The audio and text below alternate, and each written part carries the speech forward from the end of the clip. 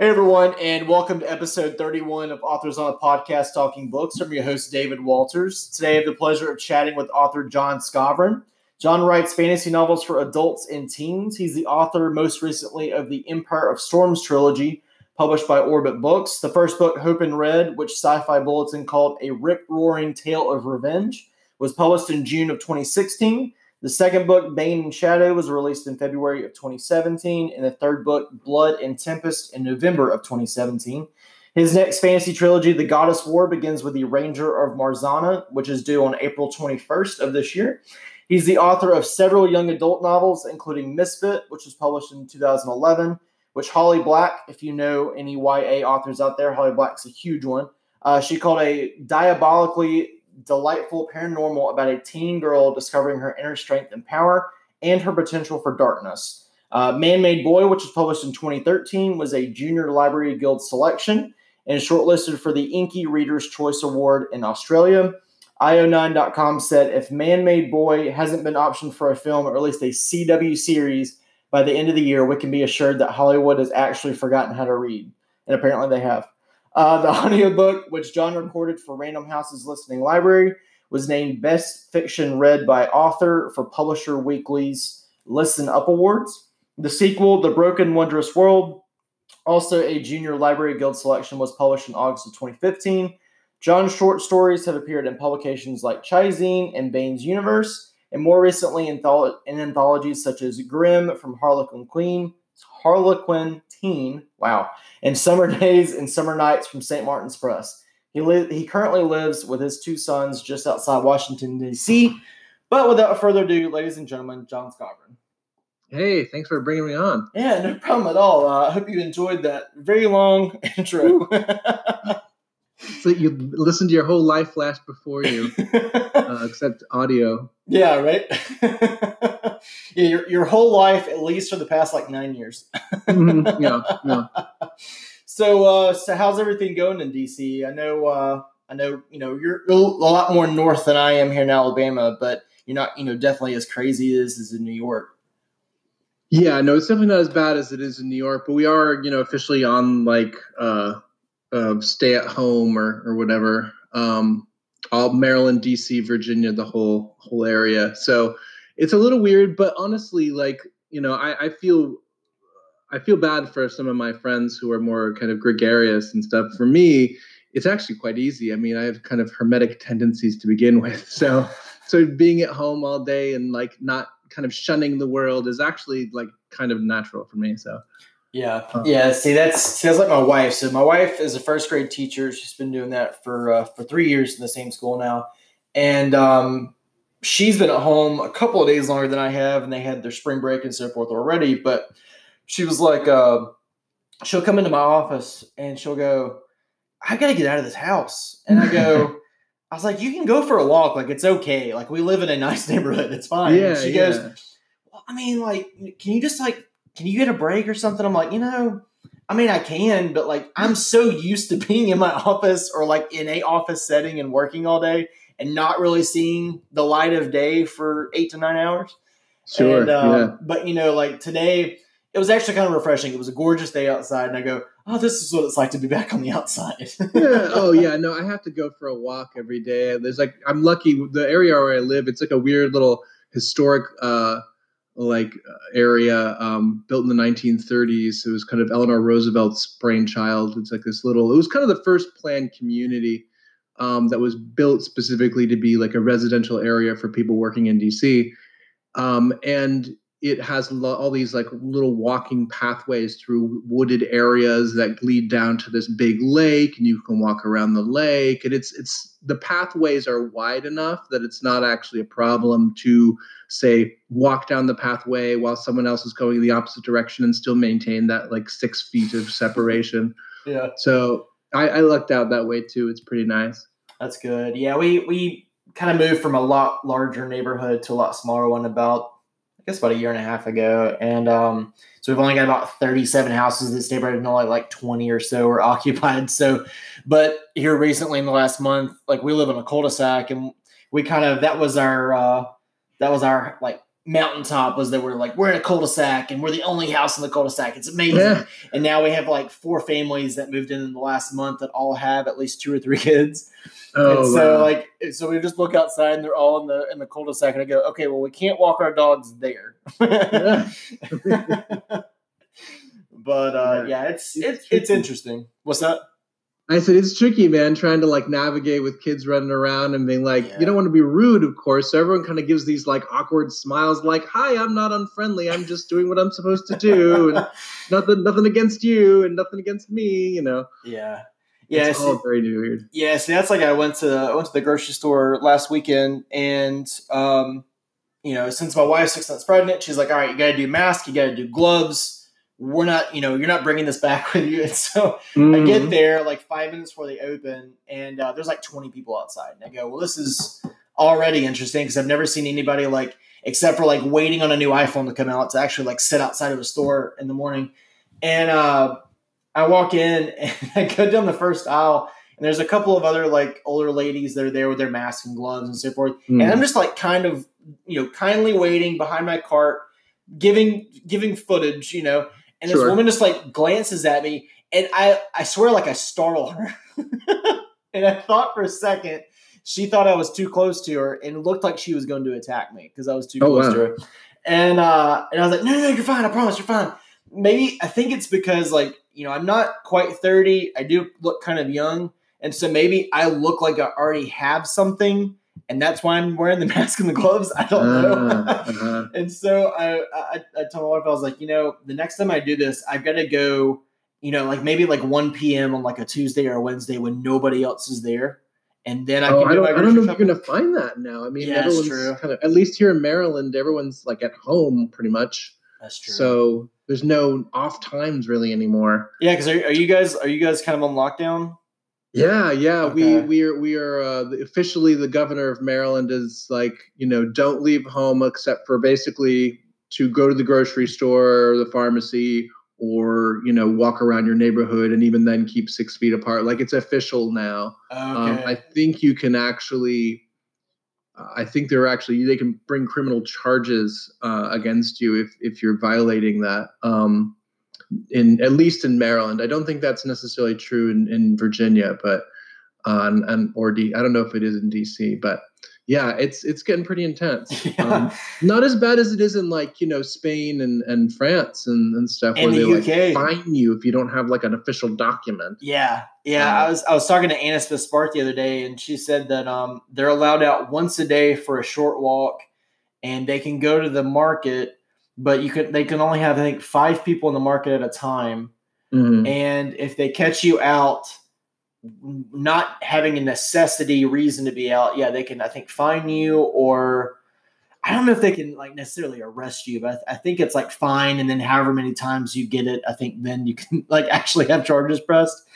We haven't gotten to even y'all's point yet here in Alabama. It's just I think like all the businesses are closed except for the essential ones, and then I think that's through like the end of April, because I think originally it was like the 17th, so like Easter, and then they changed it, since Trump decided to do the end of the month. So I don't know if we'll get to the whole lockdown point yet. I think we just went over 1,000 in the States, so I don't know if we're not that close yet. So, well, hopefully you don't. I mean, it's no fun, I gotta say. Wait, you mean staying inside all day with no sunlight isn't wonderful? I mean, I there are 2 things I miss. One is I miss going to the gym, because that's kind of like how I handle anxiety and stress. I just go to the gym and work it out. Yeah. And the other thing I miss is having my kids go to school. I do miss that a lot. So, for them, I'm sure, they don't miss going to school, of course, but I do feel like although the teachers are doing their best, it's not an ideal scenario or way to teach. It's just trying to make do. So those are the things that I miss. But yeah, otherwise it's all kind of the same to me, I guess. Yeah. That's what I get to my office. I was like, I kind of live for working at home, because I've made my office like a place where I can literally be all day, except for I can't sleep in here. Maybe one day. Yeah. But like I've got my bookcases in here. I've got my desktop and my work computer with 2 more monitors. I've got a TV. Like I've got a whole setup in here. Oh, I don't have a mini fridge. That'll be the next thing. Oh man, yeah. But yeah, I mean, it's it kind of brings out like granted I can't really do a whole lot of it because I'm working, but it kind of brings out like the gamer side of me that I was growing up. That I can I'm like I can go outside for a little bit, get my 30 minutes to an hour in, but like I'm in the zone when I'm inside in the dark with the TV on. Oh yeah. So well, it's like I think that, and I don't know whether this is true of all authors or novelists or what have you, but like my general default is I just want to keep doing whatever it is I'm doing right then. Yeah. And that can be really helpful when I need to write a book. But it can also, of course, the downside is that if I am in fact playing Animal Crossing, then I just want to keep playing Animal Crossing. So it's kind of a double-edged thing. Yeah. Okay. So I since you brought it up, I've got to know what is the craze behind Animal Crossing, because I didn't play the original, and but like all my friends are playing the Switch game that just came out. Why is it so great? So it's new to me too. Okay. My son is actually the one who convinced me. He's 14 years old and self-describes and identifies as a gamer. He kind of views it as a kind of a cultural thing, and so he. Sorry, Your phone's going on. So he's the one who convinced me to get it, and well, a combination of him and my brother, who was also texting me and being like, "Oh, I'm getting Animal Crossing for basically therapeutic reasons," and I think that's really what it comes down to. There's not like a winning in the game. You basically just hang out on your own island and invite people, either like real people or computer NPC type peoples. Over to like hang out with you, and you like make your house and you decorate it, and you just kind of, and you fish, and you it's so mellow. It's just really chill. Gotcha. And it's really well designed. I mean, I have to say I appreciate like there's like the audio and the music and everything about it is just really well designed. So it's basically just like this kind of, when we're all kind of feeling trapped in this kind of, crazy pandemic world, like it's a release valve. It's a way to escape all that. I don't know if Animal Crossing would have been that successful if it had come out any other time. I mean, maybe it would. It is a great game, but like I feel like it's filling a very specific need that a lot of people have right now. I gotcha. And it makes sense. And man, I know they didn't plan it that way, but man, like it couldn't come out at a better time. I know. Just like Tiger King on Netflix, man. It's like perfect timing. Oh my gosh. Yeah, I know Netflix is starting to like push some other shows now that they know everybody's home. So I think they've got this other one out called, I think it's called like 100 Humans or something. And they like have all these people come in and ask them these like really ridiculous questions. Like we watched the like semi-trailer for it last night, and they had asked all these people to come sit on a toilet and then tell them how they put the toilet roll on, whether it's over or under. And I think it's just like a bunch of different things like that, but it's just one of those things where like people have nothing else to do, so they're going to watch something like that. And I have to admit, I watched Tiger King. I lost a lot of brain cells watching it, and it's not something I'd normally watch, but everybody was talking about it, and I don't recommend it. But if you find yourself really bored, it's on. Gotcha. Yeah, no, a friend of mine said that she loved it. I've noticed a lot of people have been doing like a lot of rewatches of things they loved. Again, probably more for comfort than anything else. Right.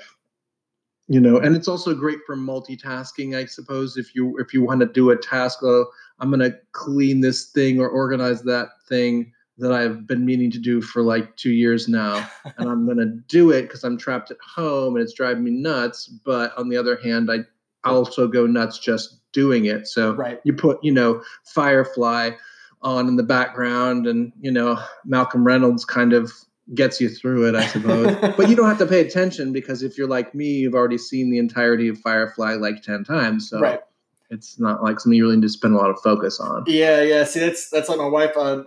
she's been meaning to clean her office for like, the entirety of the time we've been in this new house. And like literally the first week she got out from school, she didn't really have a whole lot to do yet because they hadn't started the e-learning process. And she's like, I'm going to clean my office. And literally within like 2 days, it was like crystal clean. And they go, so now what are you going to do? Yeah, exactly. But at least it's done. I mean, that's great. Yeah, right? Exactly. It's like we did spring cleaning when, because we actually had the time to do it.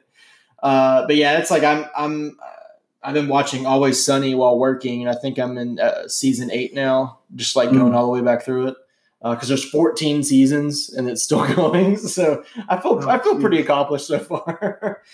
So, all right, let's talk about something happy. Even though TV shows and games make us happy, but so kind of to start off, tell me a little bit about yourself. Tell me about growing up, going through school, kind of any hobbies you had when you were in school, and kind of how you got to where you are today. Oh man, well, so I mostly grew up in Columbus, Ohio. Yeah, although most of my family's from New York, and a lot of them are still in New York, which is obviously, a not awesome place to be right now. But they're all fine for now. Everyone's good. But yeah, so I grew up in Columbus, and early on, I was always a really avid reader, of course. So one thing that probably I like to joke, although it may be true, prepared me for a career in writing fantasy fiction is I fell in love with Dungeons and Dragons, the classic we called it AD&D back then.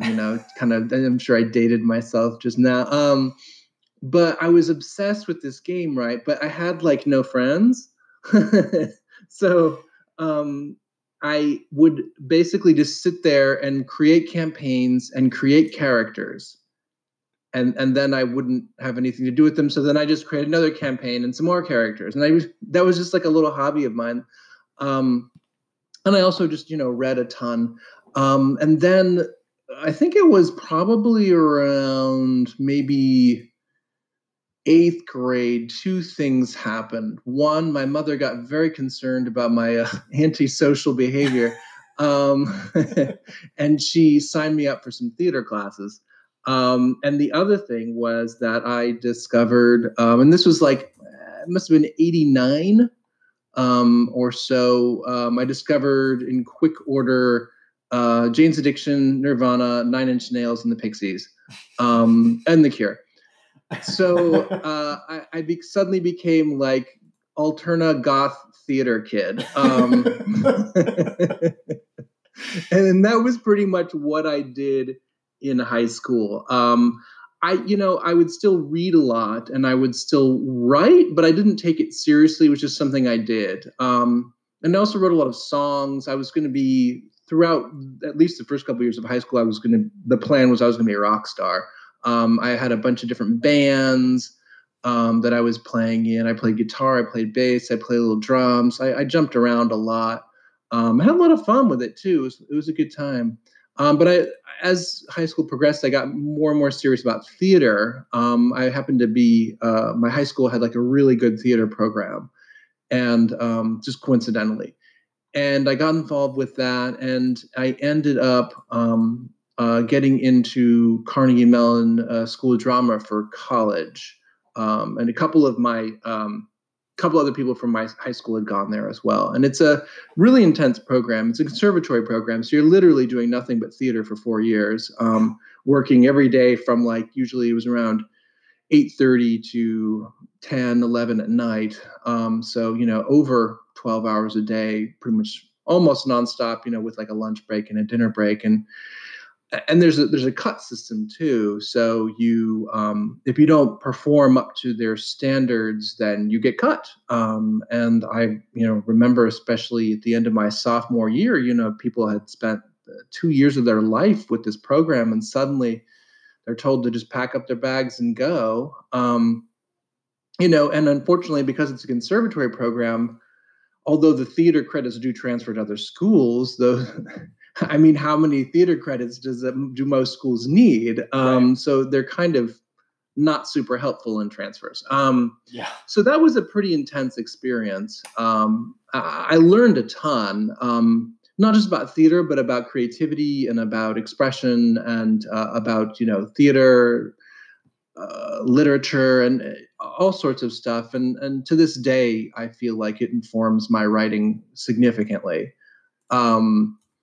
But when I got out of college, I got my Actors Equity card and everything, which is no small feat for someone just getting out of college, to hit the union and stuff like that. And I did a couple of shows right out of college that really helped me understand the reality of being a professional actor. And while I like the artistic element of being an actor, I didn't particularly care for the business. And the biggest part, I think, for me, the one that I just could not get past, was this idea that I had to wait for somebody else to hire me before I could do my art. That part really bothered me. And it all kind of came to a head. I was doing this production of The Merchant of Venice in Pittsburgh. And it was, I think, I want to say Pablo Schreiber was doing it with me, who's gone on to do quite well for himself, who's in American Gods and Orange is the New Black and a bunch of other stuff. He's a great guy. And he and I and a couple other folks were doing this Merchant of Venice production, and we were doing it in a warehouse in Pittsburgh in the summer. And it was hot. Really hot. It was like 90 degrees, and I was cast as Lancelot Gobbo, the clown. And by this point, it was kind of a running joke. Like if I was going to be cast in anything, it was Shakespeare, and if I was going to be cast in Shakespeare, it was going to be a clown. So I got really good at Shakespearean clowns for some reason. Kind of a weird niche thing, I suppose. And our director, Mladen Kislov, he was Bulgarian.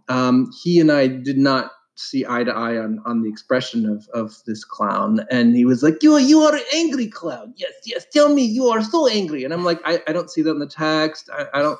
Where are you getting this angry clown? He's like, oh, it's funny. And I'm like, be that as it may, but in the end, he was the director and he had final say. And perhaps maybe he never said, but I've always kind of suspected that maybe to punish me for my lip. In this production of Merchant in the summer in an unair-conditioned warehouse, he had me wear a big wool sailor suit, like the Cracker Jack Kid kind of sailor suit. You know what I'm talking about? Yeah. Inexplicably, I unclear why. Anyway, it was so miserable, and I was so unhappy. And I'm sitting there backstage, just in my wool sailor suit, just sweat pouring down my face, and I'm backstage reading The World According to Garp by John Irving. And, with the kind of arrogance that only a 22-year-old can pull off, I look at it and I'm like, I could do this. I'm just going to do this instead. And that was when I decided I was going to be a writer. Okay. And, it only took about 10 years after that before I had my first novel published in 2009. So yeah, that was kind of, I guess, my origin story. It's quite an origin story. Sorry, I can go on. You'll have to stop me now and again, or I'll just keep spinning around. No, you're completely fine. All right, so I read your synopsis, and I kind of pulled some info from some other sources. So I've seen it. You've been an actor, a musician, a lifeguard, a Broadway theater ticket seller, a warehouse grunt, a technical writer, and a web developer. So what is the oddest job you've ever had? The oddest job I've ever had. Well, it's hard to say. Besides you being the clown and being told to be an clown. Yeah, I mean, that was pretty weird. I had to work for a little while in a video rental place. Mm. There was the things called video rental places. I should back that up and say, where one went to a store to borrow a physical copy of a movie that would then need to be returned, and you had to pay for it, like a couple bucks, and then you'd have to return it in 3 days. It had to be rewound too. Yeah. They had me rewound, or you'd get a fine. And I had to work at one of these. My parents had moved to Phoenix, Arizona, by that point, and I was out there for the summer, just trying to make some money. And I worked at this place called Hollywood Video, and they made us wear black tuxedo pants, a white ruffled tuxedo shirt, a red bow tie, and a red cummerbund. That was like our employee uniform. And my stepbrother enjoyed, on his way to work, he would stop by some mornings and he would walk in the store, point at me and laugh and leave. That was just like this little way, you just having some fun, I guess, and kind of start his day off right. But yeah, so that was up there for sure. Oh my gosh, yeah. If you ever need to be reminded what it was like being in the 90s, just try to remember Blockbuster at Movie Gallery and Hollywood Rental. Mm-hmm. Oh my gosh, Hollywood Video. Yeah, that's, oh gosh. Be kind, rewind. Exactly. That's right. Oh my gosh. All right, so when it comes to writing, so do you write full time? Do you have a part time or full time job alongside it? Right now I do. I'm kind of all over the place. I used to have a full-time job, and then in 2015, in order to write the Empire of Storms trilogy, that editor gave me a pretty intense timeline. She wanted a book every 9 months, and my agent was like, "Can you do that?" And I was like, "Well, I can if I have nothing else to do."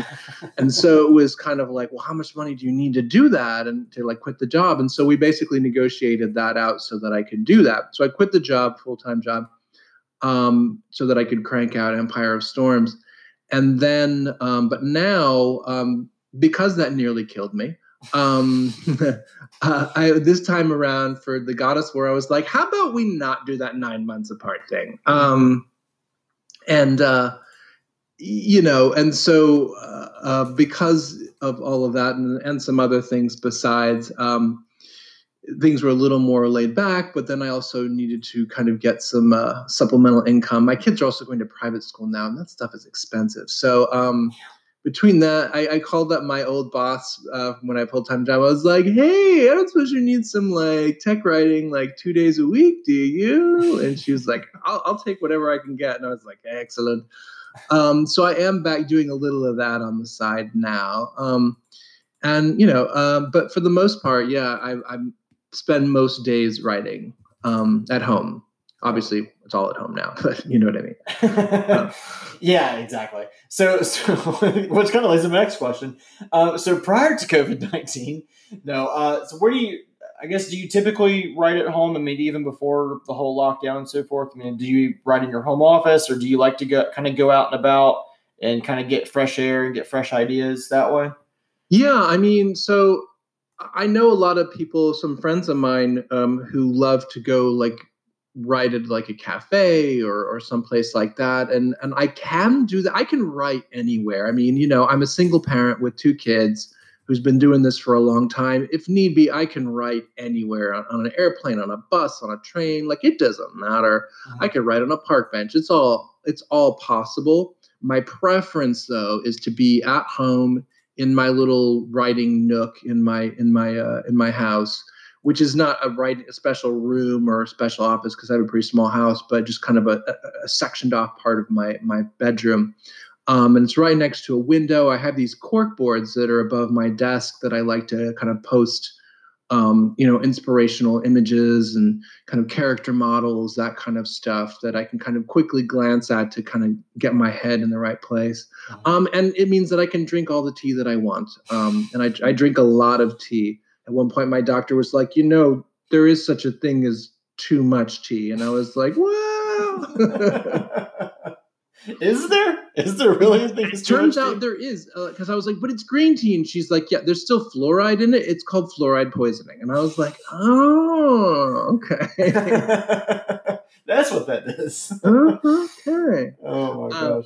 So, yeah, I like to write at home. But again, I'm by no means. I have had in the past.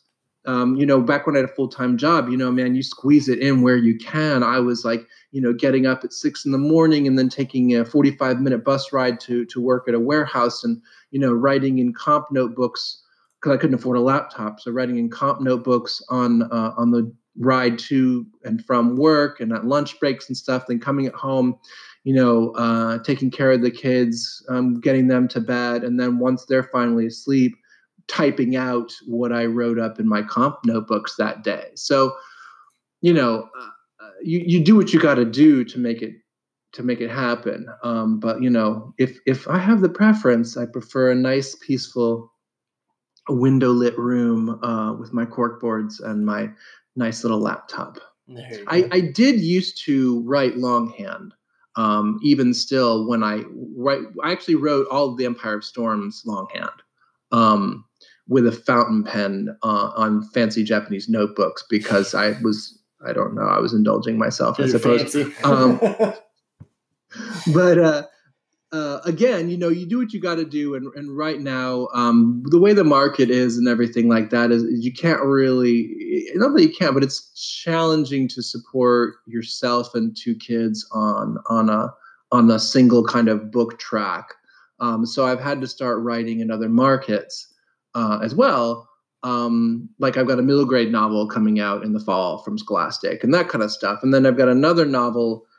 I'm not even sure when it's coming. I don't know. It's coming out.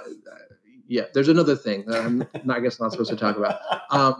Sorry. But I wrote that as well this year. So I finally had to say, you know what, this like handwriting things in fountain pens was lovely and all, but I just don't have the time for it. So now I'm just writing directly on the laptop, but I like that too. I like to change up my process every once in a while. I feel like it just freshens things up for me. I'll change writing software. I'm so fickle about my writing software right now. I'm kind of jumping back and forth between Ulysses and Scrivener. But I've used other things in the past. There was a brief period where I was writing everything on an old Mac clamshell from the Bash terminal prompts, just using like Nano and stuff, which was ridiculous. But in my defense, I was writing a book told from the point of view of a hacker, and so I thought that would kind of get me in the mood. So it all depends. Yeah. So I don't know. Does that answer your question? Yeah. in a roundabout way, yes. Yeah. Well, it kind of did lead me a little bit into my next one, which you touched on, but tell me about your writing process. Like, do you plot everything out? I mean, I know you've written several stories up until this point, and you've got more coming out. You've written a couple of trilogies and so forth. I mean, does it change from, every genre? Does it change from every book or series? Or do you kind of have the same process for each one that you take on? I always like to think of that Neil Gaiman quote where he talks about you don't actually learn how to write books, you learn how to write that book. Mm-hmm. And then the next one comes along and it can potentially be a completely different thing. That's definitely true for me. On the whole, and I know people are fond of saying plotter and pantser, but I'm just really reluctant to ever describe myself as a pantser. It sounds like I'm running around pulling people's pants down, and I just don't. It's not really an image I want to conjure up. I like George Martin's. What does he say? Architect and gardener. I like that better. I'm more of a gardener. But even that's changed over time. When I first started writing, I would just start at the beginning and as Lewis Carroll says, when you come to the end, stop. That was my process for a while, and it was incredibly messy and frankly not particularly efficient. Because I would finish with these first drafts that were just a hot mess, and I'd have to go back and rework this and rework that and cut and paste the hell out of everything, moving it all around and stuff. Which is when I started using modular writing apps like Ulysses and Scrivener, because it just makes that less painful. But over time, I have discovered that an outline can be helpful. And there were kind of two things that led me to that. I was really resistant at first because I just I don't know what's going to happen until I get there. And someone suggested to me, I can't remember who it was now. I feel terrible. But someone suggested, an outline, when you write an outline, that's a draft too. Like, it's not like you write the outline and then you follow the outline. Like, that can be there can be as many revisions in the outline, perhaps revisions that as you go, you are revising the outline to accommodate what you're actually writing in the draft. That said, I still love to write the first couple of chapters with no plan.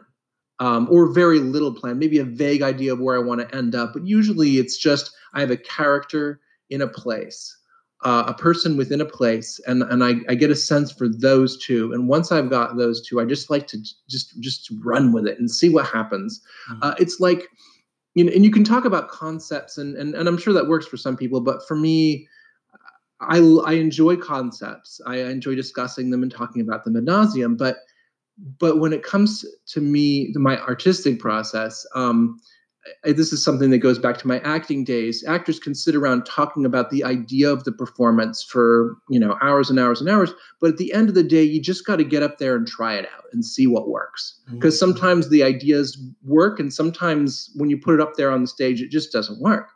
And I feel the same way about writing. I can think up all these concepts. I can talk to people and friends and my agent and whoever about these concepts, but I won't really know if it works until I see it on the page. Mm-hmm. And so for me, that's what I kind of need. That's when I develop the voice and everything like that, is in those first kind of wild first couple of chapters. The difference for me now that I didn't used to do is that after I get that first little chunk, and it varies from book to book, whether it's a couple of chapters or 10 chapters or whatever it is, then I say, okay, you got a sense for it. Let's go back and put some order to this chaos. And that's when I'll usually write my outline then, and kind of work out logistically, so that now that I've got a feeling for it and I'm excited about it, I can kind of move forward with some sort of plan. Mm-hmm. So that's kind of where I fall on it's not so much this or that. It's on the spectrum of gardeners and architects, or pantsers and plotzers, and whatever you want to call them. I gotcha. I'm sure we could find some more too, besides just those. Absolutely. So I guess growing up into now, who did you read growing up, and I guess who influenced you the most to get into writing? Oh man, or maybe who continues to influence you? Yeah, I mean, I'll be 100% honest with you. The very first author that I really fell in love with was David Eddings. I haven't reread his stuff in a very long time. I don't know how it holds up. I don't know if there's like wincing things every 5 minutes now, but I love those Belgariad books. Like, oh man, I must have read that whole 10-book series. There's only 10 books. There's no more after that. There's definitely not 2 more after that. It was a 10-book series only. But I read those 10 books so many times. At least 10 times, the whole 10-book series. I just couldn't get enough of the characters. I loved, obviously the world building was amazing for me at the time anyway. But the thing that just kept bringing me back to him is because I missed those characters. I wanted to see them again. I wanted, Silk and Velvet and all those other characters that I found so charming. I wanted to see them again. And so that kind of laid a really strong bedrock for me as like a kind of a character-driven writer, I suppose. And now when I was in college, I got away from reading a lot of speculative fiction, fantasy, science fiction, and horror, in part because I was just reading plays all the time. I mean, yeah, I guess you could consider like Waiting for Godot to be speculative fiction. It is kind of post-apocalyptic. and maybe some Jean Genet and even some Brecht, I suppose, would be considered speculative. But for the most part, I tended to focus a lot on theater. And when I wasn't reading theater, I was reading things like, Tom Robbins and that kind of stuff. It wasn't, and then when I first decided to write, inspired by that John Irving thing, I started, for some reason, just convinced that I needed to write literary fiction. But that didn't last very long because it made me miserable. And then I was like, what would be great? Writing all those books that I loved. And that's around that same time I started picking up stuff by Michael Chabon and China Miéville and Neil Gaiman and all those folks that kind of were all coming around. Jeff Vandermeer, those early Jeff Vandermeer books. The new ones are great too, but man, I love those early weird, super super weird ones. That kind of stuff. And it really it was the right books at the right time for me. And I really locked into that whole aesthetic a lot. And then, so I read all of those kind of compulsively for a while. And then with young adult, which is kind of where I got my start, I was working on this thing that, in retrospect, embarrassingly was kind of like a Neil Gaiman pastiche. I didn't mean it to be, but I think it was. It was terrible, but it meant well. And so I was really struggling to kind of still find my voice as a writer and stuff like that. And my agent at the time said, what about this young adult thing everyone's talking about? And at that time, Twilight had just come out, and it was like. And I was like, young adult, like Gary Paulson? I mean, no offense to Gary Paulson fans, but, Hatchet was the bane of my childhood existence. I couldn't stand that book. And it really was. And so she's like, well, just try some out. And then I picked up Holly Black's Modern Tales of Fairy books. And I remember just opening one up, and on the first chapter, this teenage girl walks in on her mother and her own boyfriend having sex. She freaks out, shaves her head, and runs away to New York City to live with a bunch of sexy fairy people. And I was like, what? This is young adult? Hell yeah, sign me up for this. And that was kind of so I just wanted to get in that that Holly Black was also a huge impact for me as well. So those were kind of my prose influences, I suppose. Because I read so much theater in college, there's definitely a lot of Oscar Wilde and Anton Chekhov and that kind of stuff that I find influences my dialogue, particularly with The Ranger of Marzana, because it's The Ranger of Marzana. It's set in a kind of a Slavic-based fantasy land, in part because, and I swear I'm getting back to the original question. I tend to talk in kind of large arcs. Very large circles. Yeah. So the whole thing with Ranger Marzana began because I wanted to research my ancestral Poland, and I started doing that. My family's Polish, and I wish that I'd asked my grandparents more about it, and I didn't. I do have some cousins in Krakow, though, and so that's somewhat helpful.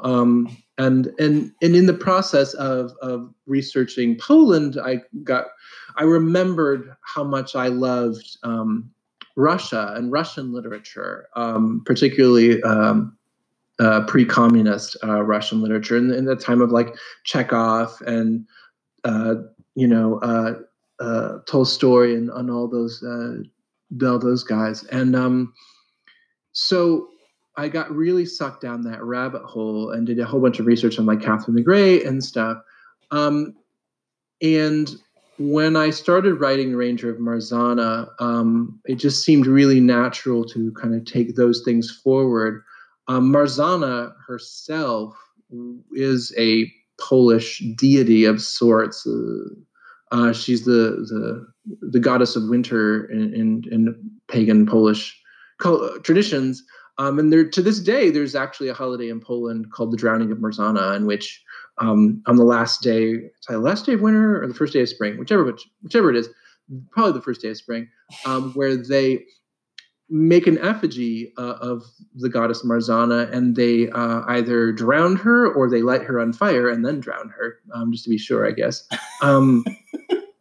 But yeah, they make these little effigies, like little stick people, often fairly intricately decorated, and they kill it to celebrate the end of winter. So that's where I got the name Marzana from. And I think that perhaps my love of Russian literature often comes out in the dialogue for this book, for The Ranger of Marzana, because, and it goes back to my love of like Russian theater and stuff. That I studied under a couple of people on loan from the Moscow Art Theater, and they were very. There was Big Andre and Little Andre and Natasha, and they were great. And I learned a lot from them about Russia and Russian culture and Russian literature. So, oh man. I lost the circle. There was a circle there, and I lost it. Now you're making somewhat of a rectangle. Yeah. Oh no, we're talking about inspirations. Yeah. And so for me, though it sounds weird, and I hope it's not off-putting. It probably is off-putting, but I would count, along with David Eddings and Holly Black and Neil Gaiman and China Mieville and all those folks, I would say that, like Oscar Wilde and Anton Chekhov and Tolstoy would also be huge writing inspirations for me, and I hope on some level Lermontov. Oh, he's another great one. That you can kind of get some flavor of that in the book, not like a way that it bogs down the story. I try to be very mindful of that, but just that kind of flavor, that kind of old school like Tsarist Russian flavor, particularly in the some of the characters, the more kind of noble characters, that kind of like awkward nobility and stuff like that, and also the soldiers. There's a bunch of soldiers in there, and some of them are quite weirdly stiff and and have their own issues. So those are all kind of my weird grab bag of influences. I'm also a huge fan of comics. I love comics. So I'm an avid reader of that, and I feel like a lot of my visual, what I am describing in my books, I think, as much as anywhere else, comes from the art that has inspired me from comics. I gotcha. Well, you ruined one of my questions. No, I'm just kidding. Sorry. I'm kidding. It's fine because you kind of answered it, so it's all good. All right. So speaking of The Ranger of Marzana, so it's the first book in a new trilogy called The Goddess War, and it's set to hit shelves on the 21st of this month, so in about 20 days. I want you to sell me on the series. Now, I've started the first book. I'm about a quarter of the way through, but I want you to sell me on the rest of the series, but I want you to sell the audience on the series itself. Oh man, I warned you ahead of time. I'm terrible at selling things. I know, that's why I wanted you to do it. What I'm going to do instead, because I'm not very good at behaving, is I'm going to tell you what I love about it, and hopefully that will sell you on it. So what The Goddess War is that ultimately, I'm not going to lie, there is a really big high concept thing going on that will slowly kind of come to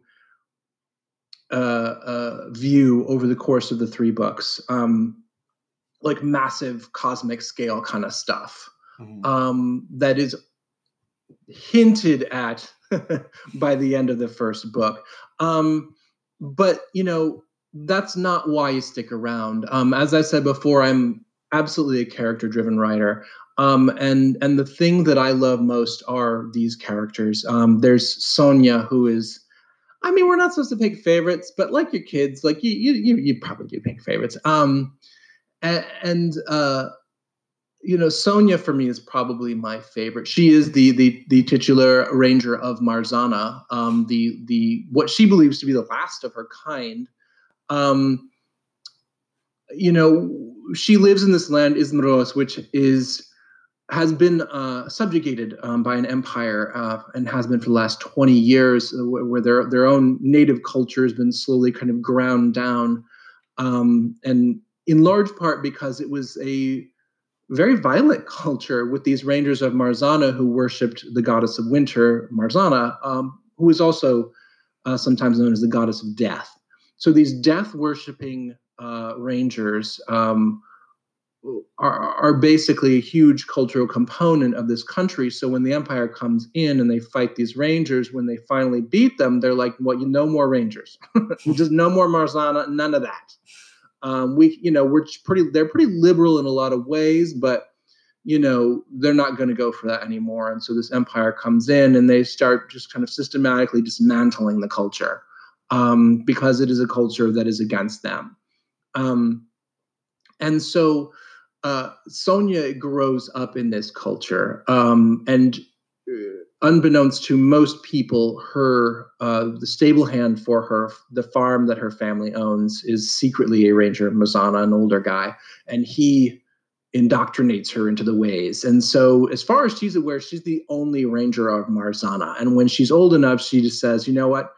I made a promise to the goddess Marzana that I would drive the empire out, and that's what I'm going to do." So on her own, she's like fighting this little war, like a one-lady war, against all of this occupying force. And her brother, a younger brother, Sebastian, is kind of sheltered. He happens to be really gifted with elemental magic, which is extremely rare. And as the book progresses, you find out has a huge cost. But their parents, forced him to hide this ability because they're afraid the Empire is going to want to recruit him. And sure enough, they do find out about it. And sure enough, they do come to recruit him. And their father gives his life so that he believes Sebastian can escape. But Sebastian does not escape. He's captured by the Empire, and he he's young and he's naive and he's really sheltered and he's a really sensitive, sweet guy. And he gets his head really turned around by a rather charismatic commander of the Imperial forces, and ends up joining the Empire. And so what you've got then is a sister and a brother on opposite sides of this conflict. Both of them incredibly powerful, both of them with not a lot of experience, kind of just banging into each other, and this huge fallout that comes from it. There's a lot of magic, obviously Sebastian with his elemental magic, but Sonia also has a lot of magic as well. What the Rangers of Marzana are really about is they form a pact with the Lady Marzana, in which they give pieces of their humanity in exchange for power. And of course, the problem is that as they lose their humanity, they gain more kind of animalistic physical traits, but also mental and emotional traits as well. So the more powerful Sonia gets, the more kind of difficult for her to control herself. But she does get some friends that sort of help out with that to some degree. And her brilliant solution is to go recruit a neighboring country as allies that are known for having necromancers who control an army of the dead. So that's her like big plan to liberate her people. Okay. Zombies. I mean, what better way, right? Yeah. So you basically got like Imperial magic using army versus a crazy hybrid animal person and her zombie army. Sold. Yeah, sold to the highest bidder. That probably, but the thing for me is, so there's the high concept, but then there's the people, and I like to try to do both. I have read some interviews or some reviews rather that did not particularly like Sebastian, and I understand why he can be a little frustrating at times. because he makes a lot of really poor choices in this first book, like really poor choices. But you got to start somewhere, and there's got to be room for these people to grow over the course of 3 books. Right. And so, and I have a lot of sympathy for him, a lot of empathy for him for struggling with all of the things that he's struggling with, and trying to do his best and just sucking at it. Yeah. So I hope as a writer I invite readers to empathize with all the characters. There aren't any lesser characters in my books. In fact, there's one character. There's kind of a third wheel to this whole thing. Galina Prostova Oresteveya. She's exactly as she sounds. She was just supposed to be Sebastian's love interest. Frankly, that's all she was supposed to be. Like this kind of weird, bookish but hyper intelligent love interest for him. But as soon as I wrote the first chapter from her point of view, it was like she's like, yeah, I'm taking over. All right, what else? And the next thing I know, she's becoming this like focal character to the point where book 2, the Queen of Ismros, is actually that's her. She's named after her. So that's how big of a character she becomes. Gotcha. All right, so tell me a little bit about the ancient sect of warriors known as the Rangers of Marzana. Yeah, so as I said in the beginning earlier, the Rangers of Marzana are based off of an actual Polish legend, goddess folklore. The goddess of winter, Marzana, who they drowned at the beginning of spring every year.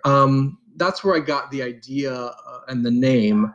But the actual Rangers themselves, the idea is basically that they make a pact with the Lady Marzana, who is an actual entity in the story. She's not a physical entity. She's not physically in the regular world, but there are ways to interact with her, particularly for Rangers. So what they do is they sacrifice pieces of their humanity for in exchange for power, and that's like actual literal physical body parts that they sacrifice, and the Ranger that Lady Marzana violently removes from them, and then. And when that happens, an animal version of that appears. In Sonia's case, the very first time she has to make a big sacrifice to the Lady Marzana, Marzana tears off her ears. She blackens them into frostbite and then just basically just breaks them off. Because she's just like that. And fox ears grow in their place. And that's because the Lady Marzana attributes each ranger to a specific animal. They're all animals that would appear in Russian and Slavic folklore. In Sonia's case, it's the fox, the tsitsi, which is the Russian word for female fox. And that's how Marzana only refers to her. My precious tsitsi. And she... So Sonia's ears grow back as fox ears, and the reason that the Lady Marzana picks a particular animal is because it jives with their personality. And Sonia is kind of, at least as far as foxes are depicted in Slavic folklore, they're tricksters, and they're kind of they're clever, but oftentimes their own cleverness is what gets them into trouble. And so. Much the same way with Sonia. She's impulsive. She's a trickster. She's incredibly enthusiastic about just about everything. But that can often as not get her into enormous trouble. So as the story progresses and as she's forced to ask more things from the lady, she physically begins to take on more characteristics of the fox, but also her personality becomes more fox-like and less human-like, and it becomes increasingly difficult for her to kind of control some of her impulses. I don't really care about spoilers, so I won't say too much. But there are other rangers in the book. She thinks she's the only one left, but there are others, and they each have their own kind of like animal counterpart as well that they are slowly or not so slowly becoming, depending on the ranger. Yeah, how's that? Yeah, that's kind of a neat, I guess, little addition in there. So I don't think I've seen that before. It's very very original, at least in the fantasy that I've read. Granted, I can't say that I'm a master of reading fantasy because I've only been doing it for a couple of years, but it's something I've definitely have not seen before. So I'm interested to see how how the form takes as I get further, because I've gotten to the part about the ears, so I've kind of just started. It's I mean, yeah, it gets pretty intense. And it's because as the story progresses, the form of magic that she's using there, this kind of bestial sacrificial magic, it's pretty potent stuff. And the more you want, it can get quite strong, and she uses it to quite good effect at times. But I feel like with big magic, there has to be like equally large consequences and prices for that magic. And I felt, it creates an interesting conflict between the two, where it's, I mean, she's boxed into a corner and she's got to make that choice. And she knows what's happening and she knows what's going to come. She's not a dummy. She knows it's going to be harder for her to function as a normal human being. Both people will look at her and they'll see that she's different. People, and then she begins to have to start questioning her own motives and her own impulses and her own mind, because how much can she rely on it after the second one or the third one? And she doesn't really know. Yeah. So, and then when she meets some rangers, they aren't exactly comforting.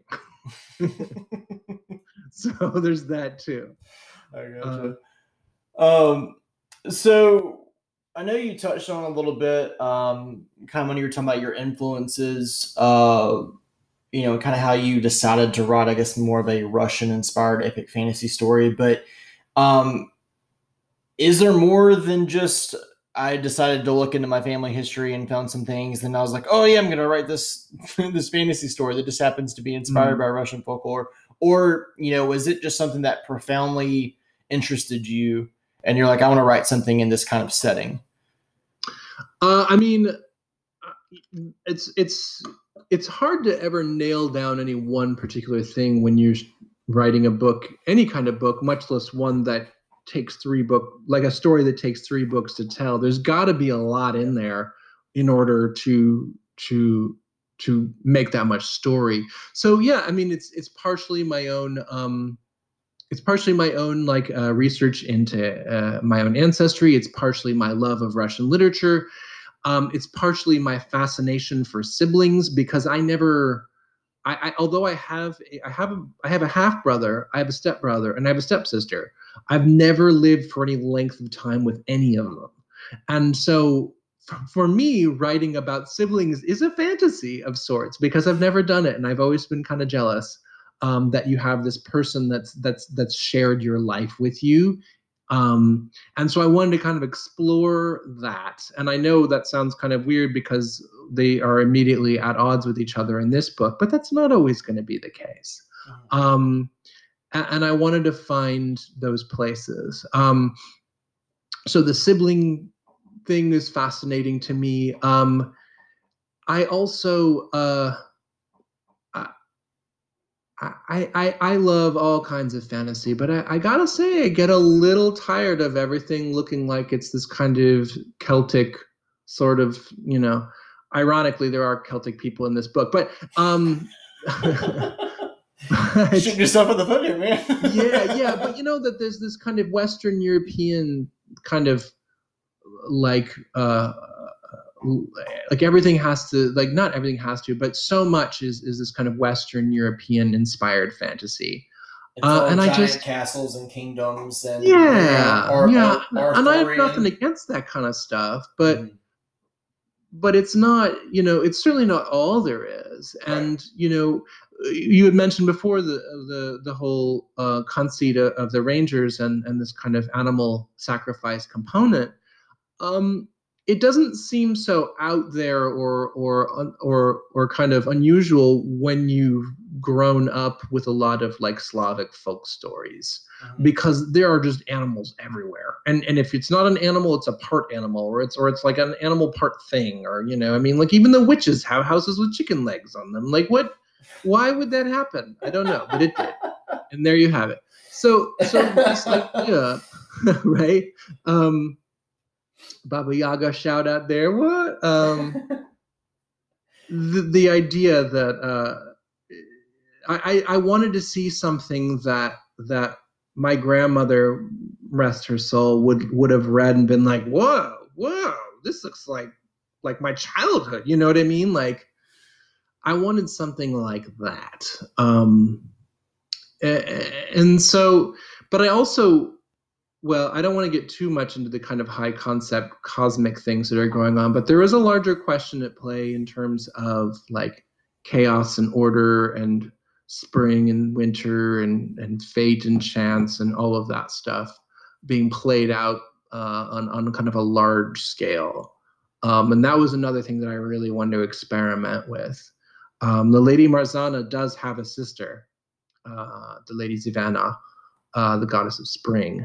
And their influence on this story is not apparent initially, but it is absolute as the story progresses. And that's something that really excites me a lot. And but it's a long game and it's a big concept, and I needed a lot of time to work it out in order for it to feel organic and not just like some weird concept. But like by the time you get to meet these deities, like it's going to feel they make sense in the world. If that makes sense. I love how you have the caveat, if that makes sense. No, it does. You're completely fine. Okay, so I'm telling you, you keep answering my questions before I get to them. I'm sorry. No, you're good. So you touched on siblings. Sibling rivalries have always been a thing, but this one seems to be more of a tale about one sibling clinging to a past while another looks to the future. I mean, would you agree with that as far as Sonia and Sebastian? I mean, I guess that, I hadn't really thought of it that way, honestly. I suppose Sonia would be the one clinging to the past then. Yeah. And Sebastian would be the one looking to the future. And I can see how that you could interpret it that way for sure. I mean, Sonia wants Izmaros to be the way it was, which is funny because it wasn't. It's never been that way in her entire life. It's not an actual past that she's searching for. It's this idealized past, right? It's this romanticized past. And when she actually meets some rangers, she's going to find out that maybe it wasn't so great after all. Right. But in the same sense that Sebastian is kind of, he believes that he's going towards some great new modern future. In part because that's what he's been told, and he hasn't figured out yet that people lie and people are good at it. Right. And he's terrible at it. Oh man, is he bad? I feel like he's just been so sheltered, and he's been told no, and then he gets this opportunity, and he's like, yes, everything. This sounds amazing. Come on. I mean, like, he's one of the most powerful people in the world, and he's never even been allowed to like let anyone know besides his dumb sister and his annoying parents. Like, right? Oh my gosh, I have all this power. No, right? So. And boy, does he. Right. Boy, howdy. Yeah. So you started with young adult novels and then moved on to adult fantasy novels with Empire of Storms. I guess what made you make that transition? And I mean, granted, you still write young adult and I guess children's novels. What kind of made you make that transition? And then, I guess what makes you keep kind of going back to your quote unquote roots? It's tricky. It's fluid because it changes over time. When I first started writing young adult, it was a very different vibe. I think I mentioned before that it was, at the early stages of like Twilight and stuff when I started reading it and getting into it. And even when I first got published, my first young adult novel, interestingly, the only non-speculative fiction novel I ever wrote, called Struts and Frets. It was just like about a kid in high school starting an indie rock band while dealing with his Alzheimer's suffering grandfather. It's a comedy. And at that time, for that and for Misfit, which is about a demon girl in Catholic school, there was this sense of freedom. Like I always think back, God, it's the second time here I'm quoting Neil Gaiman, but in an interview, Neil Gaiman was talking about, someone was asking, like, what was it like to write comics in the 80s and, to kind of write Sandman and all that stuff back then? And he said, the thing was, he's like, no one took us seriously, but in a way that was great because we could do whatever we wanted. No one was paying attention. We could just get away with anything, Right. And I feel like YA in the late aughts, the mid to late aughts, was very similar. It was like the Wild West, man. You could do whatever you wanted. There was this glorious sense of freedom and almost zero expectation. And publishers were just like throwing out money left and right. That ended up being kind of a problem for a couple of reasons. Partially because the whole, we had that recession and a bunch of people got laid off and other stuff. And then a lot of authors, debut authors, ended up with these massive advances. We're talking like $1 million advances. And the pressure to perform was so excruciating and frankly, often out of their control. That it really, like, I have some friends of mine really suffered emotionally because of that. And so there were some downsides to it, but man, was it exciting at the time. But as young adult became more and more recognized as a reliable way to make money, I don't know if this is true now, but at one point I believe it was the second best-selling genre after romance, which is always king. And I say genre in a kind of a loose way. Well, young adult isn't really a genre, but it's age group. It's a market. Yeah. But it is often utilized as a genre. Like, for example, 2 of my young adult novels were published by Viking, which is an imprint of Random Penguin House or Penguin Random House or whatever it's supposed to say. But Viking doesn't publish fantasy novels. They just happened to publish a young adult novel that had a bunch of monsters in it, which was Man-Made Boy. And so it's used as a genre category of sorts in a weird sort of way. And as young adult became more and more recognized as being kind of lucrative and TV deals and movie deals and money just everywhere, but in a weird way that didn't actually free things up more, that actually made people start to kind of tighten up. And all of a sudden it became a very commercial process and a very commercial venture. At least that was my experience. And there's been a lot of debate on this. It depends on who you ask. I've asked some people who've written for YA around the same time I did, do you think YA has gotten kind of more conservative? And some people will say, no, it's always been like this. You just, you kind of hit your glass ceiling in terms of like what the market is now. You've developed as a writer to the point where what the market is willing to put up with your artistic shenanigans, it's just, they don't want it. And other people are like, yes, no, I do believe it has changed over the years. It wasn't always this rigid. So I don't know which is true, but I know that for me, by the time I'd finished writing This Broken Wondrous World, which was my 4th YA novel, I was feeling frustrated and feeling like any sort of nuance or subtlety that I wanted to inject into my stories was just being steamrolled right out. And so I started writing something, and I didn't purposely write an adult fantasy novel, but I just started writing the fantasy novel that I really wanted to read. One with all the kind of strangeness and subtlety and unexpectedness that I like in a book. And that's where Hope and Red came from. I don't think most of what I did in that book could have been allowed in young adult. And I'm not just talking about the sexy bits, although there are some of those.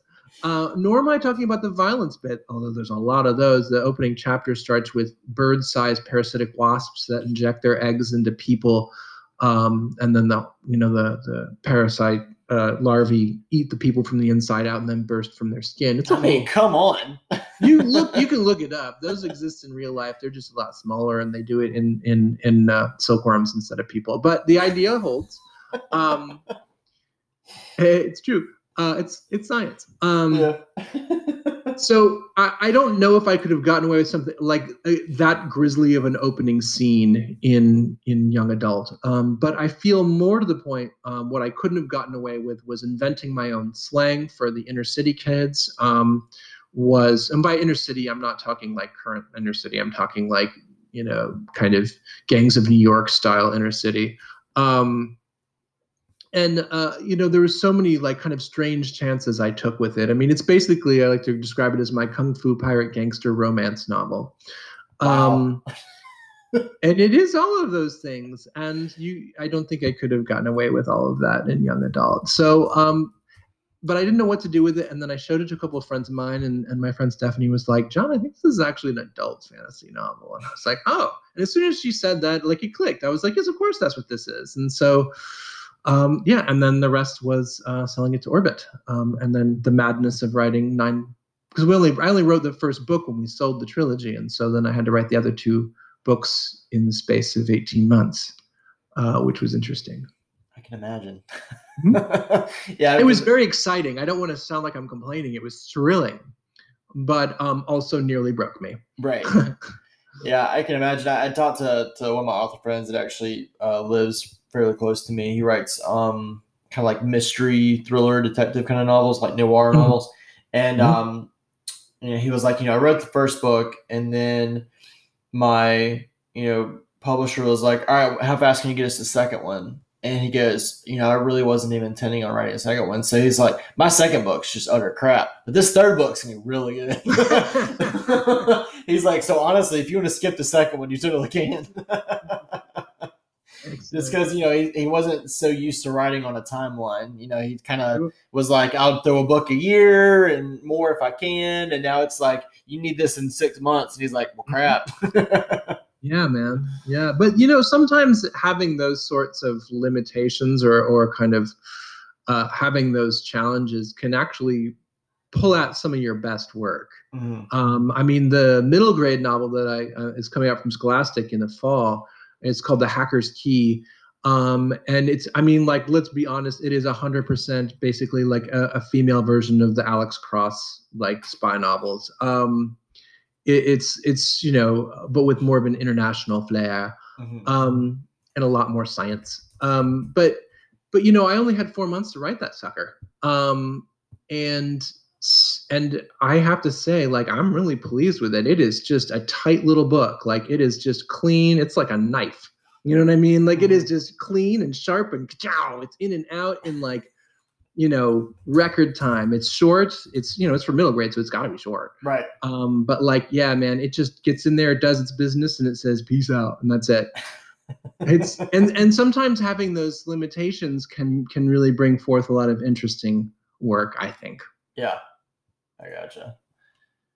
All right, so obviously you're probably right in the middle of, I'm assuming, book 2 of The Goddess War, maybe even book 3. Would you say that's what you're working on now, or do you have something else in the pipeline? Primarily, yeah. Queen of Ismaros is actually, I just turned it in like a week or 2 ago to my editor, Breet. And so she's looking at that now. And I'm kind of prepping for book 3, which is going to be the Wizard of Eventide.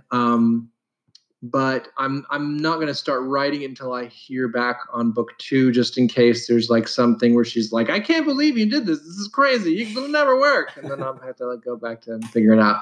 I have to know, is that how she actually talks? Because I can't tell on social media. Yeah. So I'm holding off on that now, but I always have a bunch of other stuff that I'm working on. right now, I know this is crazy, but I'm actually working on, among other things, I'm working on why I finished the middle grade that's coming out in the fall from Scholastic. I have another project that is finished and sold to Saga Press at Simon and Schuster, but there was a big kind of reorg over there. I'm not sure if you saw that happen. In the process, some books, mine included, got kind of. It's not that it's not going to happen. It's just that it's kind of they're still trying to sort things out over there, I guess. And my editor, though the editor who acquired it, is no longer there. So that's awkward and frustrating because it's like a little like baby project of mine, just one that I just love to bits. It's funny you mentioned noir earlier. It's basically like fantasy noir. I like to say it's not a fantasy novel, it's a crime novel set in a fantasy world. And that's kind of really what it is. But I probably shouldn't talk too much about that because I don't know when it's coming out. Could be not for a year or 2 years, who knows. Right. And then I'm also working on another young adult novel, but that's still in the very early development stages. And I've got a chunk of stuff written for what I would like to do after I'm done with the Goddess War. Okay. Which I can't talk about at all, obviously, but that's the idea, right? Is that when I'm getting into book 3 of the Goddess War, I can then submit that to my editor, and hopefully it'll all be lined up. To go. So yeah, that's how I keep busy. I always have to have a couple of different projects and a couple of different states of development, because as I was messaging with my friend Melinda Lowe the other night, I have a hard time not writing. Like I'm just not very good at it. I don't understand like what people do all day when they're not writing. But I'm sure it's great. I'm sure there's something deeply, deeply broken about me that just can't just do that. But I tried one time. My agent was like, "Why don't you just try not writing for a little while?" And I was like, "Huh." So I called up my friends. I'm like, "Well, what do I do?" And it lasted about 2 weeks, and then I started getting really grumpy, and so I realized I better start writing again. So that's how that went. So yeah, I've always got a bunch of different things, and it's always frustrating because there's so many things I'd love to talk to you about, like the noir piece, but I just shouldn't because there's so much that I don't know for sure yet, and so I probably just shouldn't promise anything. I gotcha. And there's nothing wrong with that. It's always nice to you just dangle the bait out there. So.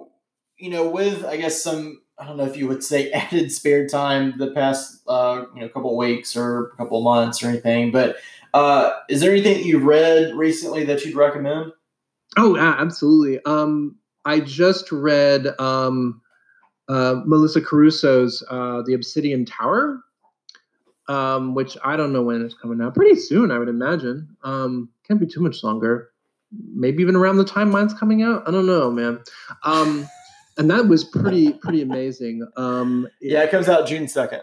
Okay, yeah. So I really enjoyed that. It's a very kind of super kind of deep dive into like a first person. It's a massive fantasy world with a delightfully like complex world and all this stuff. But at the end of the day, man, it's like a super deep dive into like a really fascinating and complicated character, all told in first person. So you're really getting this kind of microscopic view of a world that you're just seeing the edge. You're just seeing kind of like all the stuff around. It's so great. I love it when a fantasy world, you can't see the edges. Like it just keeps going beyond your peripheral vision. Right. That's my favorite. And Melissa did a hell of a job. And it's just her writing so empathetic, just really connecting with the characters, which, as I mentioned a couple of times now, is like kind of my thing. So yeah, Melissa's book is amazing. The Obsidian Tower. Read it. Okay. Anything else? There's always so many things. Another thing that I'm really pushing heavily right now because it's just freaking beautiful is I don't even know how to say his name. Kieran Gillen. I don't know. He's British. And he's written a bunch of stuff like he wrote some Darth Vader comics for a while and Star Wars for a while. But what I really like is his creator-owned stuff like The Wicked and the Divine. And he just came out with this book called Die, which is, as he describes it, goth Jumanji. It's basically about these teenagers who create a tabletop role-playing game and then get sucked into it. But when they get there, it's awful. Like, it's so awful. Like, it's a horror show awful. Like, it's just disturbing. And you don't know what happens right away. They just disappear and then they reappear a couple years later, but they are like so messed up, like just so messed up. And one of them's missing, and one of them who survived is missing her arm, and it's just a really, really it's one of those kind of like, it's sublime in the truest sense of the word. Like, it's darkly beautiful, and it's, you know what I mean? Like, It's just so dark and so beautiful. And the artwork is just breathtaking. The whole thing, it just came together really nicely. So I guess those are two really, really two recommendations. Probably not. Okay. I didn't really realize that he had written all of this stuff. Like, I didn't realize he wrote the Darth Vader comics, and he also wrote The Wicked and the Divine, and he also wrote the new comic from Image, Die.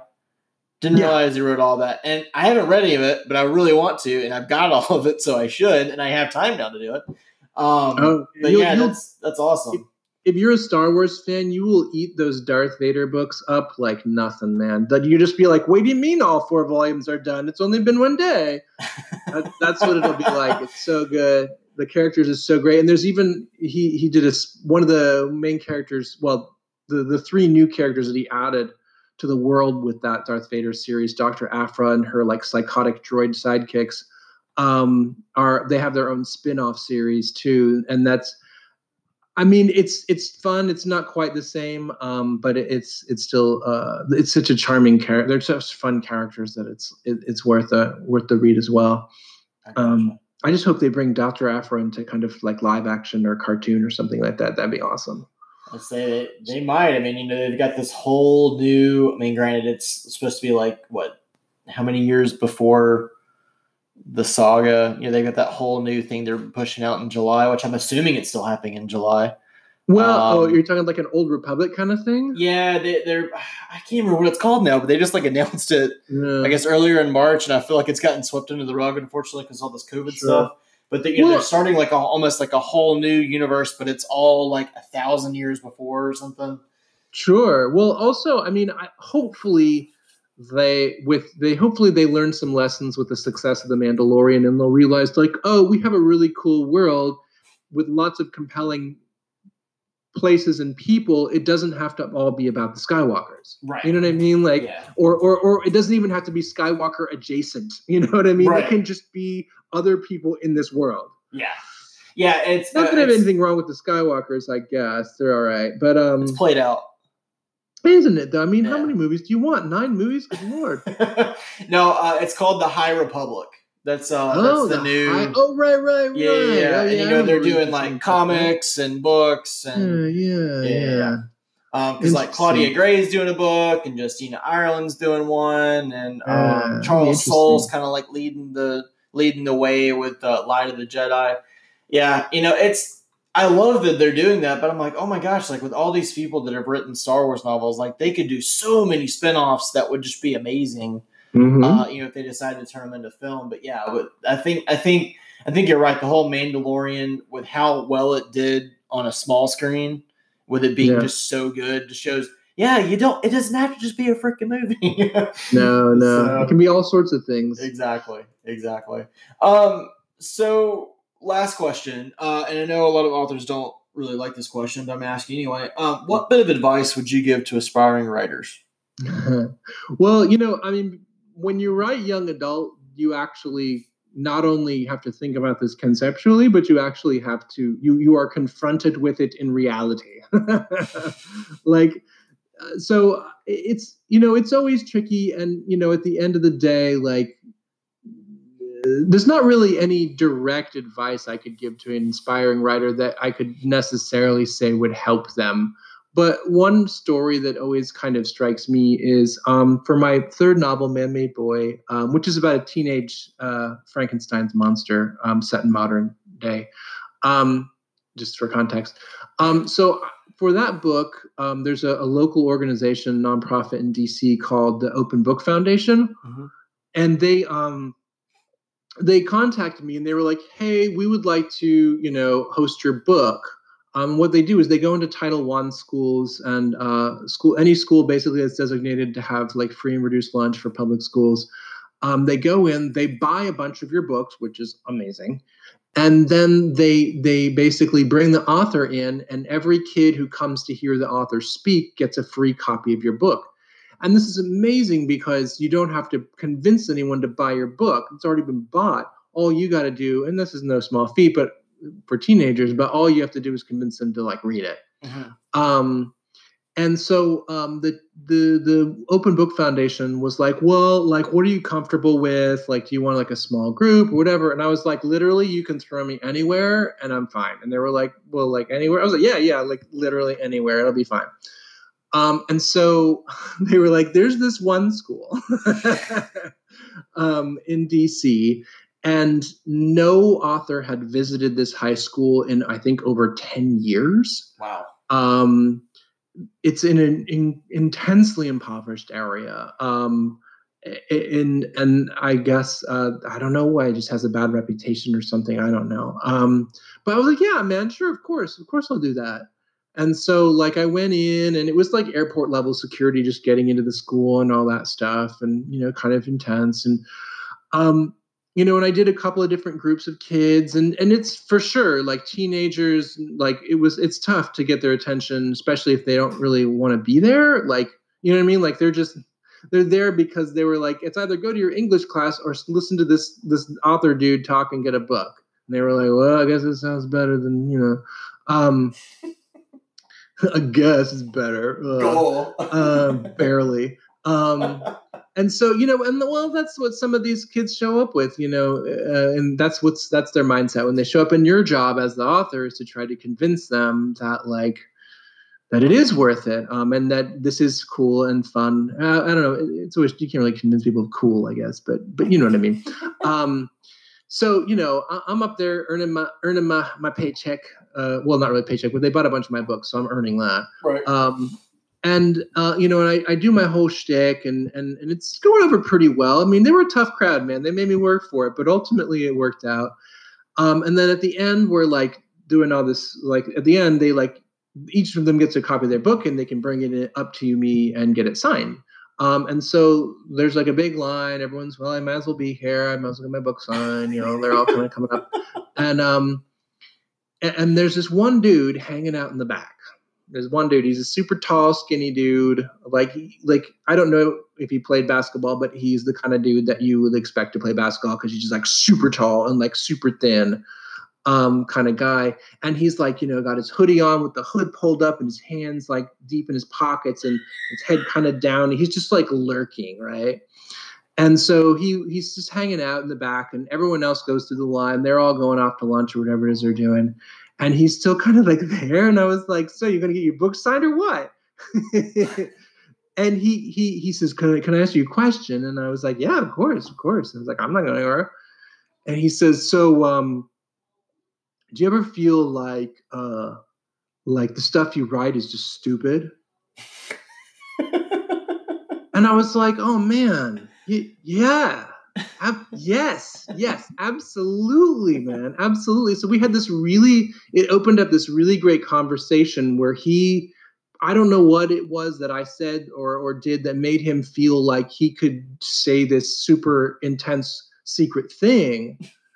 But like, he came up and we had a really good conversation about struggling with self-doubt and writing and all of that stuff. And, so I guess if I had some advice, it is that find people that you can have those kind of conversations with, and B, don't be afraid to have those kind of conversations. Mm-hmm.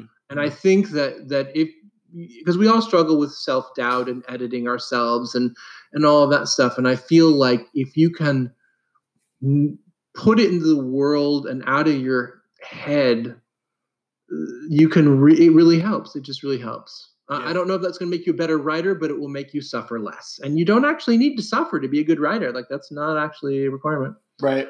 I gotcha. Well, John, it has been an absolute pleasure chatting with you today. Yeah, man, it's been great. I had a great time. Thanks for bringing me on. Yeah, absolutely. It's been awesome. And guys that listening in, you can follow John on social media. You can find him on Twitter at Johnny Skov. That's JONNYSKOV. Also the same on Instagram. You can find him on Facebook at John Skavron. And then you can find his website, johnskavron.com. As for his books, like I said, his first adult trilogy, Empire of Storms, is out everywhere. So you can definitely check it out. And then the first book in his new God of War trilogy, Ranger of Malzahn, is out on the 21st. And that'll be an ebook paperback release. And maybe we'll get audio at some point for those that love a good audio book. And then, if you're into some of his YA stuff, like I said, he's got a few out there already, and he's got some more coming at the end of this year and further than that. And then he's got some other stuff cooking, so we'll definitely be looking forward to that. But just thanks again for coming on, and glad you enjoyed yourself. I definitely did, and be looking for a review of Ranger here soon. And good luck with the release.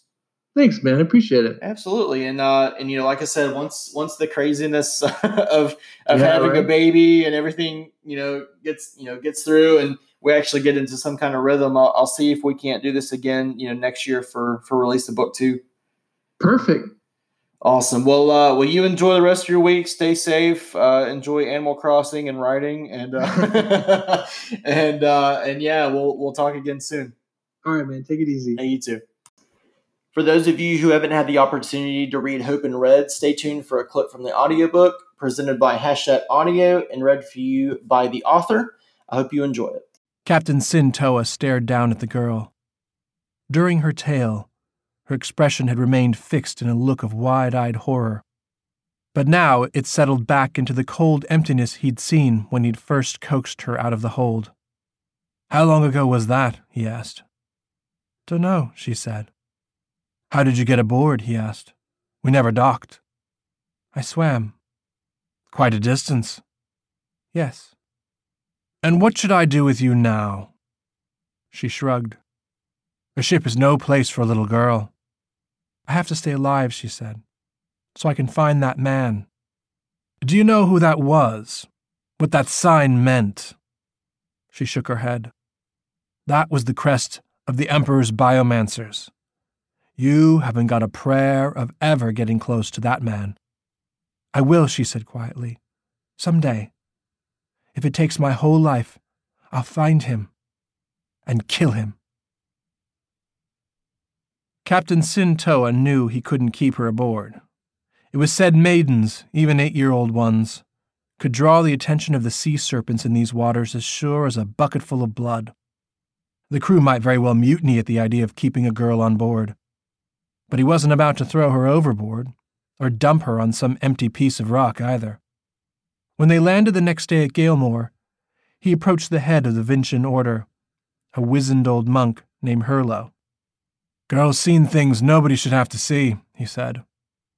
The two of them stood in the stone courtyard of the monastery, the tall black stone temple looming over them. "She's a broken thing. Could be a monastic life is the only option left to her." Hurlo slipped his hands into the sleeves of his black robe. "I sympathize, Captain, truly I do. But the Vincian order is for men only." But surely you could use a servant around, said Toa. She's a peasant, accustomed to hard work. Hurlo nodded. We could. But what happens when she comes of age and begins to blossom? She will become too great a distraction for my brothers, particularly the younger ones. So keep her till then. At least you'll have sheltered her a few years, kept her alive long enough for her to make her own way. Hurlo closed his eyes. It will not be an easy life for her here.